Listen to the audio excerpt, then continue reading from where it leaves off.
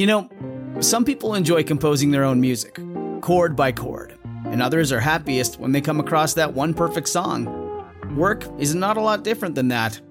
Whether you prefer building your own workflow or using a pre-made template, with Monday.com, you and the team can work in a way that's comfortable for everyone. Tap the banner to go to Monday.com and build your own amazing workflow, or find an awesome template. No judgment. Some true stories are more terrifying than the movies. This world is a strange one. Happy birthday, America. Well, I'm finishing up my family get-together, so I should be able to release the usual episodes and bonus episodes like normal soon. But today I have a special treat for you. The following 5 allegedly true stories are my top 5 favorite bonus stories. As always, you can unlock the rest of the dozens of bonus episodes. Just consider becoming a patron at patreon.com/darknessprevails. Or you could try appearing in a future video by sending us your story at darknessprevails.org. We're looking for creepy Instagram stories. Now, enjoy these tales that even chilled me to the bone. Number 1. Skin Trees, submitted by Cody E.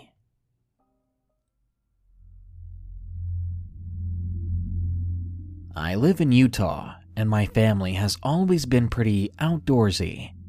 When I was younger, my older brother and I would often go on hunting trips with my dad, my uncle, and our cousin who was my age.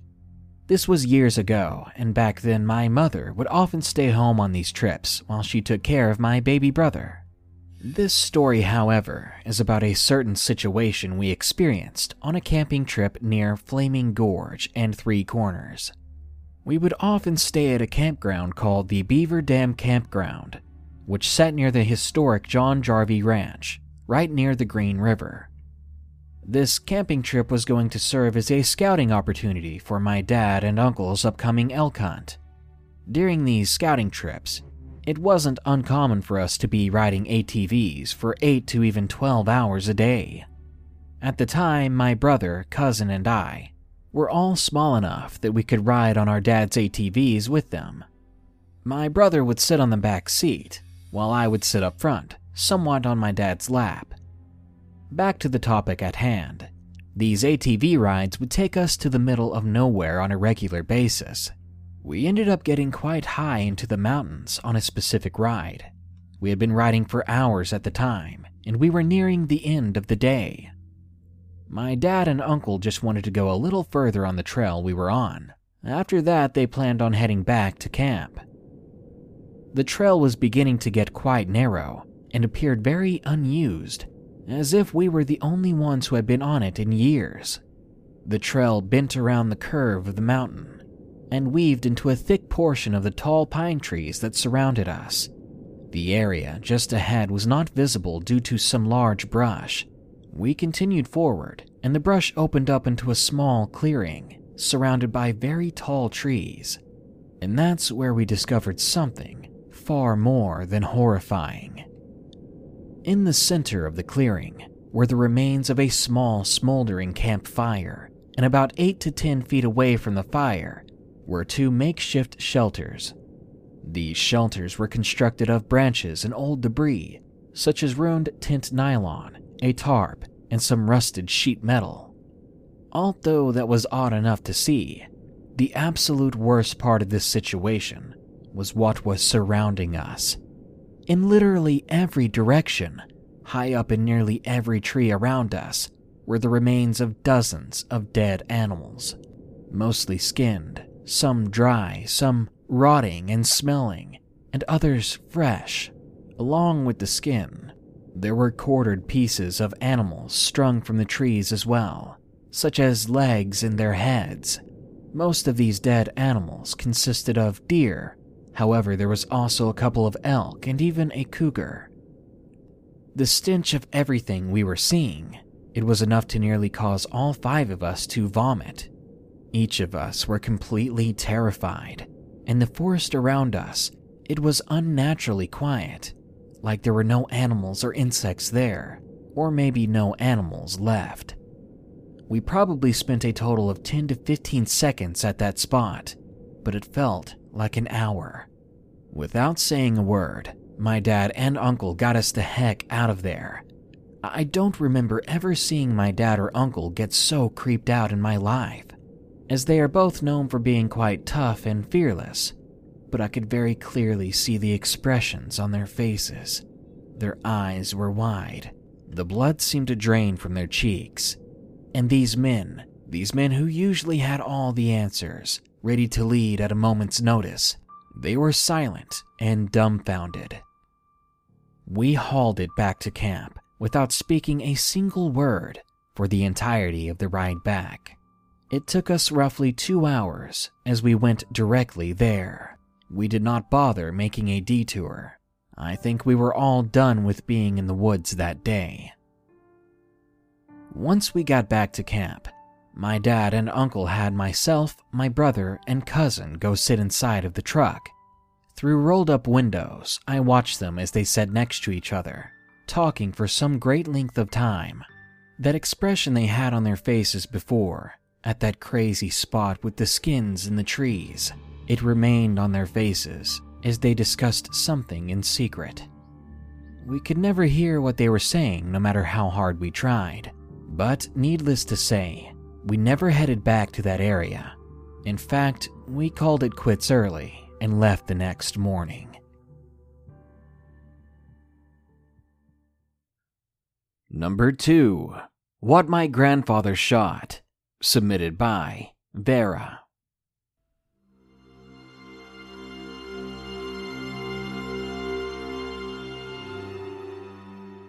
The reason I'm sharing this story with you is because my grandfather, Refugio Vera, encountered and fought something in the mountains of Guanajuato, Mexico. I feel it is my duty, my responsibility, to pass on this story and information. It's a story that my old man told his kids and his grandkids, something that I'll pass on to my children as well. He wasn't a drunk or a crazy man or anything like that, but on the contrary, he was a respected, hard-working, well-known man in the community. He worked from sunup to sundown. That is why when he told my family and his friends and me what he saw, nobody, not a single person, had a single sense of doubt that he was lying. They knew that my grandfather would not be making this stuff up. He and my grandmother lived in the mountains of Guanajuato by themselves. They were very poor. They lived only on the land and the animals that they had. If my grandfather wasn't farming, he was hunting and gathering for food and fruit and vegetables. Now, in his prime, my grandfather was a 6-foot-tall man. He was skinny though and didn't weigh much, but he was still intimidating enough. He almost always had on a cowboy hat, and he was always on his horse with a machete by his side. He had a .30-30 rifle and a .45 caliber handgun tucked on his waist, and with him almost always was his companion, a German shepherd named Commandante, which means commander, alongside him. Commandante was a very loyal and brave dog. He bore the scars of past fights when he fended off coyote and other animals from the farm. When you live in the middle of nowhere, living only for yourself, you need dogs and guns like this. There are packs of wild, hungry coyotes, there are mountain lions and bobcats, and apparently other things. My grandfather's ranch was a lonely house up in the mountains, miles and hours from the nearest road to civilization. He only had one neighbor named Antonio Bonilla. Antonio lived about 5 miles down the road on the mountain from him. Besides that, they were all alone. Next, I will share the exact words of my grandfather, the way he shared it to me, the story of his encounter. It must have been a Wednesday or Thursday. Everything was normal that day, nothing out of the ordinary. At the moment, my grandfather was putting away the cows and horses in his homemade stable that was made out of wooden rocks. To lock it, he laid a long dead log across the door. Other than that, the horses and cows were in the pasture all day long. By the time he was done with all of his normal chores, it was dark out. He was getting ready for bed when he suddenly heard Commandante and 2 of his other dogs began to bark and growl. He didn't care much. He said at the time he thought they were just barking at the coyotes. It wasn't until later that night that my grandmother woke him up and told him that the horse was going crazy and that the dogs were fighting with something. She said they sounded threatened. They thought that it may have been a mountain lion trying to come onto the property. But all of a sudden, the dogs stopped making any noise, not a single bark or growl. My grandfather listened for a little bit, thinking that maybe the dogs fended off whatever it was. Then out of nowhere again, the horse began making awful noises, like something was murdering it. Without another thought, my grandfather jumped out of bed, grabbing his .45 caliber handgun, and he rushed outside. It must have been 4 a.m. now. He walked around the house to the stable, and he said he froze in fear and terror when he saw what was trying to kill the horse. He was petrified and filled with disbelief from what he was witnessing. When the horse, in pain, cried louder, it brought my grandfather back to reality. Without warning, he fired, and he hit the thing. It must have been only 15 yards away from him. He aimed again for the body, hitting it again at least 3 more times. In all, he fired 8 bullets. The other 5 he shot randomly as the creature ran away. He said as soon as he hit it the first time, the creature, whatever it was, released the horse's neck from its mouth, and the claws came off of the horse's shoulders. As best as he can describe it, he said it was bigger than a dog, way bigger, easily 4.5 feet tall, on all 4s. It was thin, but you could see it was very powerful, the way it fought the horse and controlled it with ease. The creature's head itself was bigger than the horse's, with a long mouth. Not too many teeth, but the few that it did have were long and big. He said the teeth were cone-shaped. The back legs were bigger and stronger than the front ones, but the front ones had longer claws. Its skin appeared to be gray under the moon. It made a weird noise. My grandfather says he can't describe it. It was almost like a cry with a painful howl, like when a dog is being choked by the throat. As it darted through the trees, stumbling and breaking branches, he never heard the sound of it crossing the stream that ran alongside the house. He said the only explanation for that was either the thing cleared the 35-foot wide stream without splashing or touching the water, or it was still on this side. He thought for sure that the thing had killed the dogs when he turned to go inside, all shaken up from what had just happened. Thankfully, the dogs came out of the pig den. They had been hiding from it, like they knew they couldn't win that fight. He had never seen them act like that. The dogs knew that the only way to survive was to hide. My grandfather said one of the dogs had been severely hurt in the back leg. It had flesh hanging down its side and the bottom of its stomach. He went and got my grandmother and told her to help him out with the dogs, that they were injured. The next morning, only 2 dogs remained. The one with the injuries sadly did not make it, and the horse died 2 days later. He went in that night thinking it was the devil he had encountered, but he realized he was wrong. He told me that if I had shot the devil, he wouldn't have run away. He wouldn't have cried in pain. He said instead that that was something else that night, something he never could have imagined he would see or exist. He says he doesn't blame the dogs for hiding. Either way, they were more brave than him, he said, fighting it up close. They still bear the scars of that night, and my grandfather only has the memory of what he saw and shot. He says he's lucky that he managed to scare it off instead of pissing it off. He didn't know what he would do if it came charging at him. When he told me this story, he smirked at me and said, "I wish I had grabbed my .30-30 instead that night and aimed for that big head of his. But things happen for a reason, mijo," he told me. He explains that maybe one day he'll see it again, and that time he will aim for the head, and not with a handgun, not a chance. For the next 4 days after that experience, he and his neighbors searched for tracks, trying to find the creature or to find it dead somewhere, but they always came out empty-handed. The only thing they saw or found was a dead deer that was recently killed. He said the horses were acting strange and they felt that they were being watched. Now, I may not have seen the creature myself, but I will always believe what my grandfather says. When he told me this story, the look in his eyes told me all of this, that he wasn't lying. I didn't see joy in him retelling this story. All I saw was concern and fear. Even before the other 2 dogs passed on, I saw those scars that prove something crazy and supernatural happened that night. Not to mention my grandmother always backs him up as well. One day his neighbor Antonio told him he had heard somebody talking about a man who claimed he encountered something similar. It goes that he was on horseback, making his way into town when his dog stopped, and his tail went up like he was on alert or on guard. He continued for a few minutes, when all of a sudden, he spotted something running towards him from behind. He immediately whacked the horse on the side and booked it at full speed down the mountainside.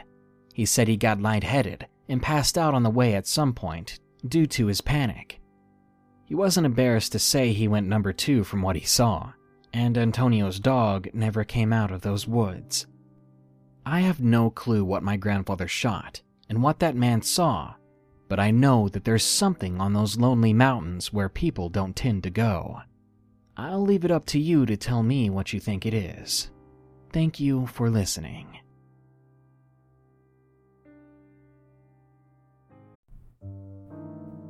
This episode is sponsored by June's Journey. Do you believe in monsters? And given the chance, would you be brave enough to track one down on your own? In June's Journey, people are the true monsters, and you can live the story yourself rather than sitting back and listening to one. June's Journey is a hidden object game with a thrilling murder mystery set in the Roaring '20s. You play as June on the hunt for your sister's murderer. Discover clues through exciting hidden object scenes with beautiful and atmospheric illustrations and music. Victory brings you closer to new plot points and suspenseful answers. When not hunting for clues, you can customize your own luxurious estate island with gardens, buildings, and decor. Or chat and play with or against other players too, in the Detective Club, where you could even put your skills to the test in the Detective League. June's Journey is both relaxing and fun to play. With my busy schedule, I find it's the perfect game to pick up and play whenever I've got a free moment. It doesn't demand too much time, and it's pretty satisfying solving puzzles quickly and unlocking new clues. Can you crack the case? Download June's Journey for free today on iOS and Android. Hey, it's Kaylee Cuoco for Priceline. Ready to go to your happy place for a happy price? Well, why didn't you say so? Just download the Priceline app right now and save up to 60% on hotels. So whether it's Cousin Kevin's Kazoo Concert in Kansas City, go Kevin, or Becky's Bachelorette Bash in Bermuda, you never have to miss a trip ever again. So download the Priceline app today. Your savings are waiting. Go to your happy place for a happy price. Go to your happy price, Priceline.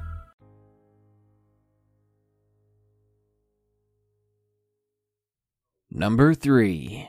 A Police Officer's Paranormal Experience.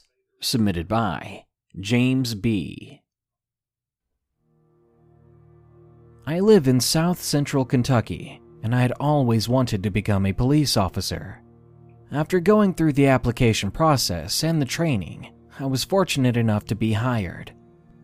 Right off the bat, the sheriff told me that I should start getting used to staying up all night because I was going to be starting in 2 weeks, starting the night shift, that is. My best friend and I decided to go out and drive around all night on the rural back roads to get some practice in before the big day. Not to mention, I really needed to learn the roads as best I could before I started working. It was the first week of November, and it was pretty cold out. The night sky was clear, and there was a bright full moon above us. We were traveling on a narrow back country road, out in the middle of nowhere, and it must have been close to 3 in the morning. I came up on a long straight stretch, and I noticed what looked to be a person right in the middle of the road in the distance. This was really strange, because there were no houses anywhere close, and it was extremely cold out, like I said, not to mention it was really late. My friend Eric asked what we should do in this situation. "Do you think something is wrong with this person?" he said. I looked at my cell phone and noticed that I had no signal way out here. Even still, we kept getting closer to this person, and as we did, we noticed that it was a woman wearing a white dress. Immediately, I assumed that she was either drunk, high, or something had to be bad wrong with her. Maybe she was hurt. Maybe she had a mental condition. I didn't know. I told Eric that we could give her a ride and get her some help if she needed it, but we simply couldn't leave her out here alone. We approached, and when we got within approximately 100 feet of the girl, we noticed that she was walking like she was either crippled or just really drunk.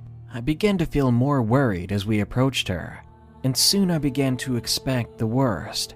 But before we could approach any further, Eric screamed right in my ear. "Holy shit, she doesn't have any fucking legs." I thought he was joking with me, which this definitely wasn't the time for that, but even if it sounded crazy, I looked over to the girl, and I could not believe what I saw. He wasn't lying. The girl didn't have legs. She wasn't walking strange, she was floating.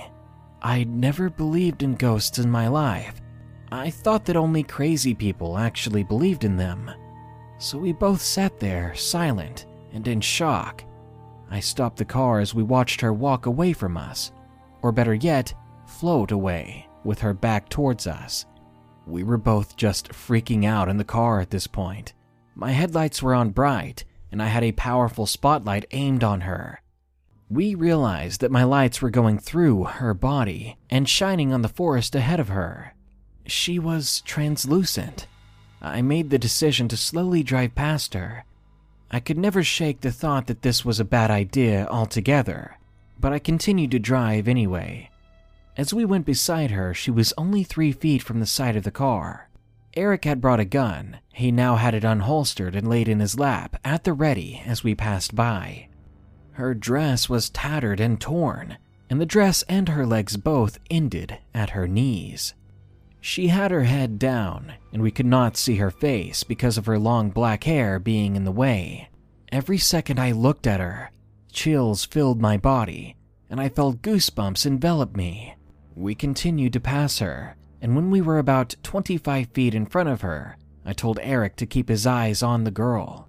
As I pulled off the road to turn around, there was a sharp curve ahead, and I took my eyes off of her to make sure no cars were coming, that we were okay to turn. But the moment I looked away, Eric was freaking out so badly. He had taken his eyes off of her for a second, and when he looked back in her direction, the girl was gone. "What?" I said. I pulled back out onto the road, and I now faced her direction. But she wasn't there anymore. She was somehow gone, as if she had vanished. The two of us got out of the car and began to look along the ditch line with my spotlight. Even if she had ran as fast as a freaking cheetah, there was no way she could have made it to the edge of the woods, which were about 500 feet away.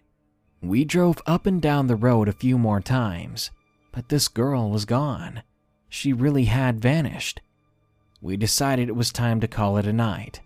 We headed home, processing what we had just seen. A little over 2 years ago, while I was working night shift, I went into the local gas station to get a cup of coffee. I noticed a few older men were sitting in the back of the station. They were looking at a book and talking about ghosts in the area. I walked over, and I saw that they were looking at a book that had to do with the paranormal happenings in Kentucky. They were talking about the ghost from Red Hill Road. This really caught my attention, because that was the road that I had my sighting on years ago. As the man holding the book and I began to talk, he told me that this woman had been murdered by her sister on her wedding day because her sister was jealous of her, and she wanted to marry her sister's fiancé. The girl was stabbed over 50 times with a large kitchen knife. Perhaps this explains why we saw the girl with the wedding dress, and maybe why her dress was all torn and tattered. Even though I had a witness years ago, it felt good to know that other people had sighted her in the past 100 years. Eric and I were not the only ones. One of the men in the group at the store gave me his wife's phone number. He told me to call and talk to her about my sighting, because she had also seen her back in the mid-70s. I did end up talking to her, and she described the ghostly woman exactly as I saw her. Nowadays, I firmly believe in ghosts, and I always will, because I witnessed it myself with my own 2 eyes. I have told people this story from time to time, and I'm always thinking that maybe other people don't believe because they hadn't seen something themselves. As for me, I'll be on my deathbed, and I'll still swear on everything that I love that this was real, and if there was any way possible for me to prove it, I would. Thank you for listening.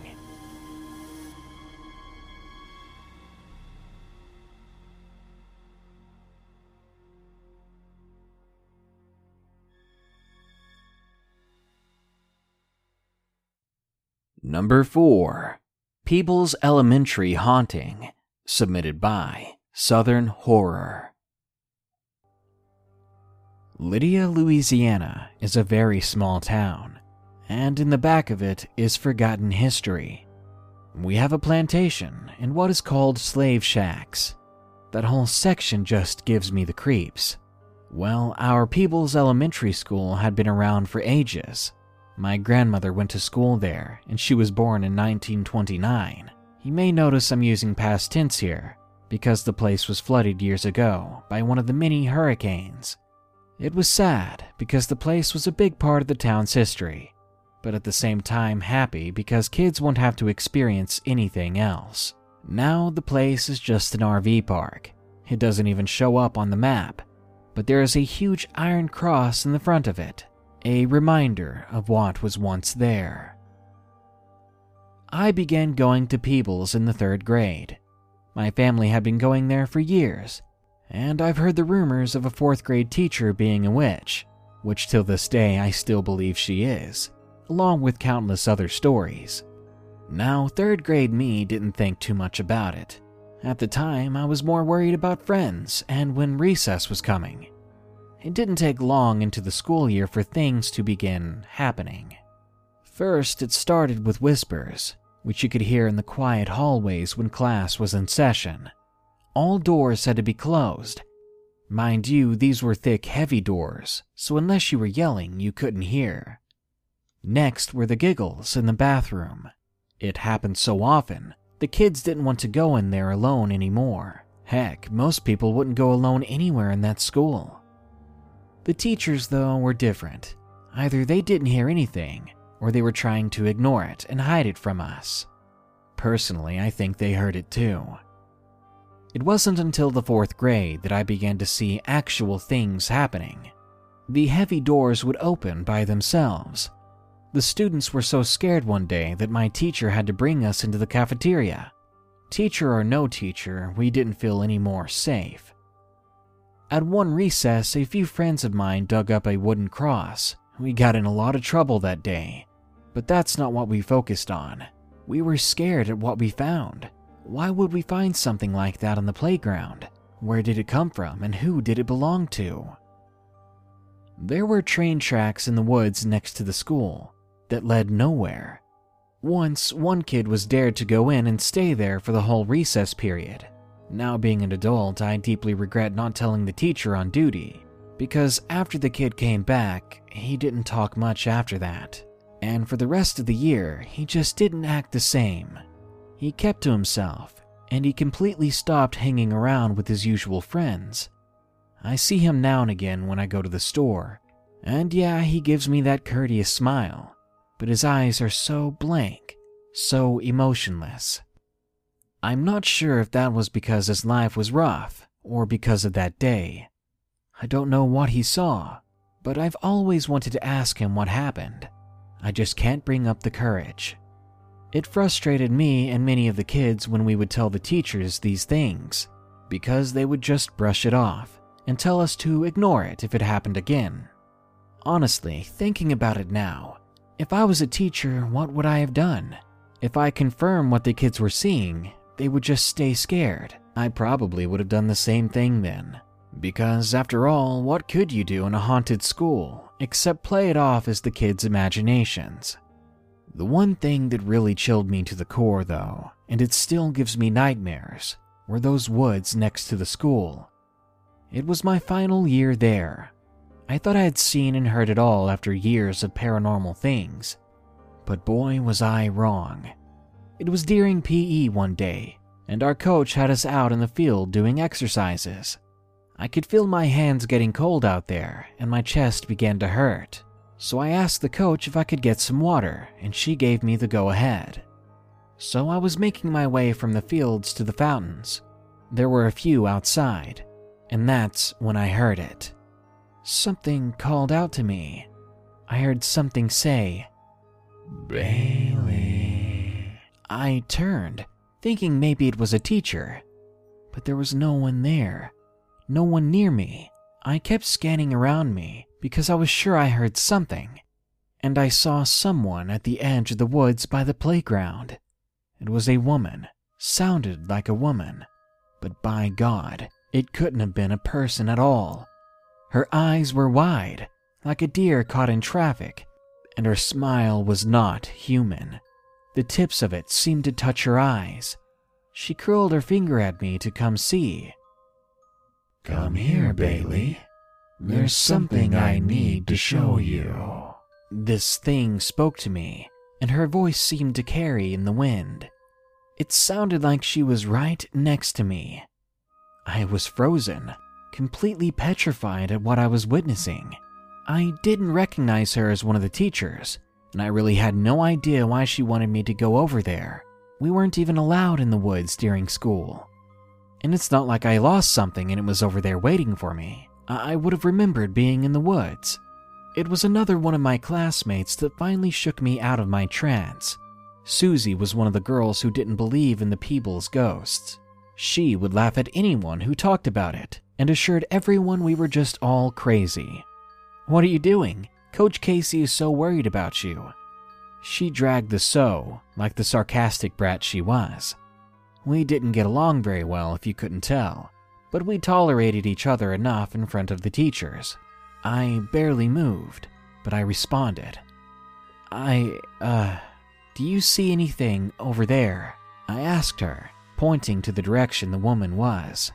She looked, squinted her eyes, and took a moment. I knew she could see it, because I saw it in her face. Her expression completely changed, but it was only for a second before she laughed at me. "What? I don't see anything. You know, there's a medicine for people like you." She teased me, but her voice was wrong. It wasn't playful like before, and she turned around right after that and ran back to class. I looked back to where the woman was, and she was still there, still smiling. I took a few steps and her eyes followed me. It didn't take long for Coach Casey to start screaming for me to get back over there, threatening me with demerits. I didn't talk about the lady to anyone, and Susie never said or admitted anything, which was quite unusual for her. She often made it a responsibility to tell the class who was going crazy, but she never once mentioned to anyone how I was in a trance that day. The school was torn down a few years back, and as I said before, was made into an RV park. But it wasn't until a couple years ago that the cross came up, not too long after people started parking their RVs. I don't know if they're experiencing anything there, and I don't really want to find out. I've had a lot of other happenings from around the area, like the houses next to where the school was, and even my own home. Basically, my whole town has paranormal happenings.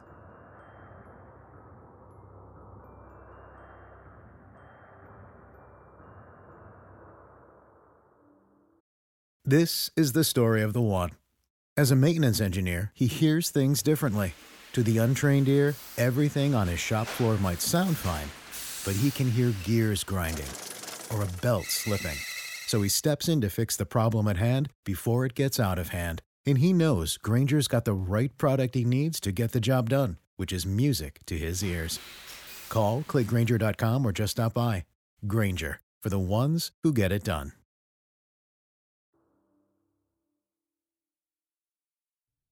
And number 5, The Gray Man, submitted by Anonymous.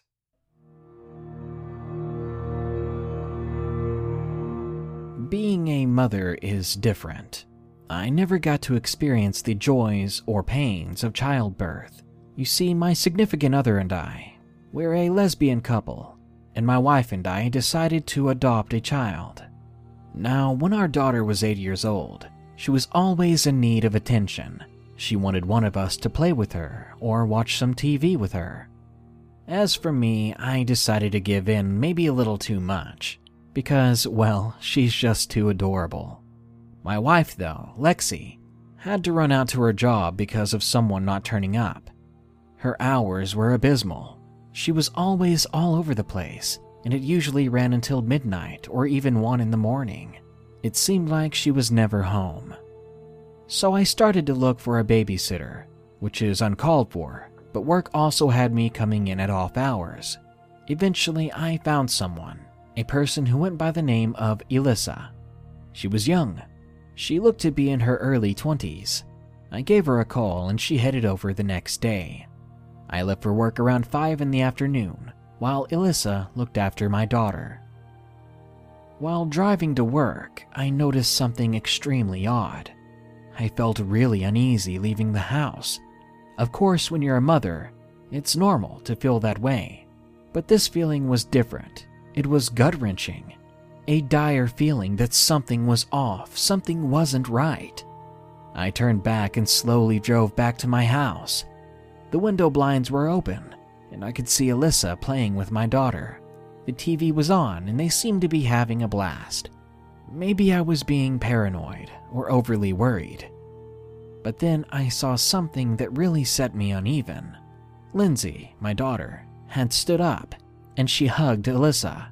Then she sat back down while Elissa went somewhere else in the room. I'm assuming she went into the kitchen.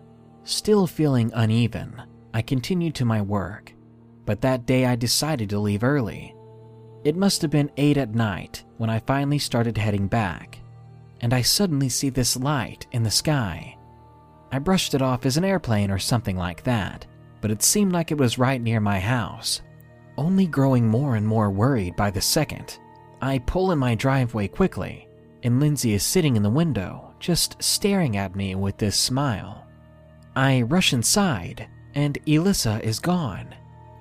Quickly and in a panic, I ask Lindsay how long her babysitter has been gone, and her response, it gave me chills even to this day. She left a few minutes ago, Mom. She left with the light in the sky. Right after that, I quickly rushed back outside, but the light in the sky was no longer there. I started to panic and I dialed the police. About a week had passed by. It was a Thursday night, and we were watching a television show. Lexi, as per usual, was out, and Lindsay was sitting beside me. Suddenly, she got up off the couch and walked over to the front door. Then, for some reason, she began to point at it. Now, I thought this was cute at first, so I laughed and I asked her what she was doing. In response, and I still get terrified just typing this out, her exact response was, "The gray man wants to come in. He's at the door. Elissa is with him too." I froze for a moment. Once I got back to myself, I quickly scooped up Lindsay and I went upstairs and locked the door. I told her to tell me everything of what she did with Elissa that day she came over. But all she said was that they played with some dolls and watched some television, that after some snacks she left. Once more I dialed the police, but this is when things get far more terrifying. After I dialed the number, on the other end of the phone was nothing but static and an unusual noise. I can't describe it even if I tried, but the sound made me feel sick. I hung up the phone and then I took Lindsay into the closet. I was so terrified for the both of us, but I couldn't explain why. After about 10 minutes, Lindsay opens up the closet and walks to the bedroom window. She can't reach it because she's too short, but she just kept pointing up at the window, jumping up and down in happiness and excitement. Quickly again, I snatched her up, and I pulled her back into the closet with me. But then she explained to me in her tiny little voice, "The gray man wants to come in. He can see you, Mommy. He just wants to play." I started feeling utterly sick at my stomach, to the point where I wanted to puke. I blocked the closet door where no one could open it, and we slept there the entire night. And I made sure I didn't fall asleep until after Lindsay did, and I kept her there, tight in my arms. The next morning, I woke up to find the closet doors had been opened wide. I looked beside me, and Lindsay was gone. I started freaking out, screaming, "No, no, no!" And I ran downstairs, only to find that she was with Lexi having breakfast. Lexi asked why I was freaking out, and I just shook my head.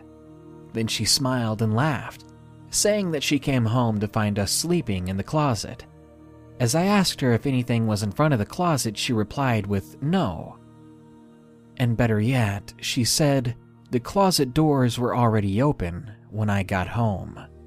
My heart seemed to stop. I looked to Lindsay and asked her if she had opened it while I was sleeping, and she replied with the most horrifying response. "No, Mommy, don't you remember? The gray man opened the doors with his mind, and he took us into his ship. We flew around and came back." I grabbed my phone, and I told Lexi that I needed some time alone. I stayed at my parents' house for a few days. All the while, Lexi was worrying that it was because of her job that she was never home. But that wasn't the case. Whoever this gray man was, he wasn't human, and I just couldn't be at home for a while. What scares me is that Lindsay remembers so much of that night, yet I don't. I've kept this in my journal for years. Lindsay's 19 now, and she still remembers it like it was yesterday. To whoever reads this, make sure your home isn't built near the woods or a forest, because whoever these gray men are, they seem to love those areas the most.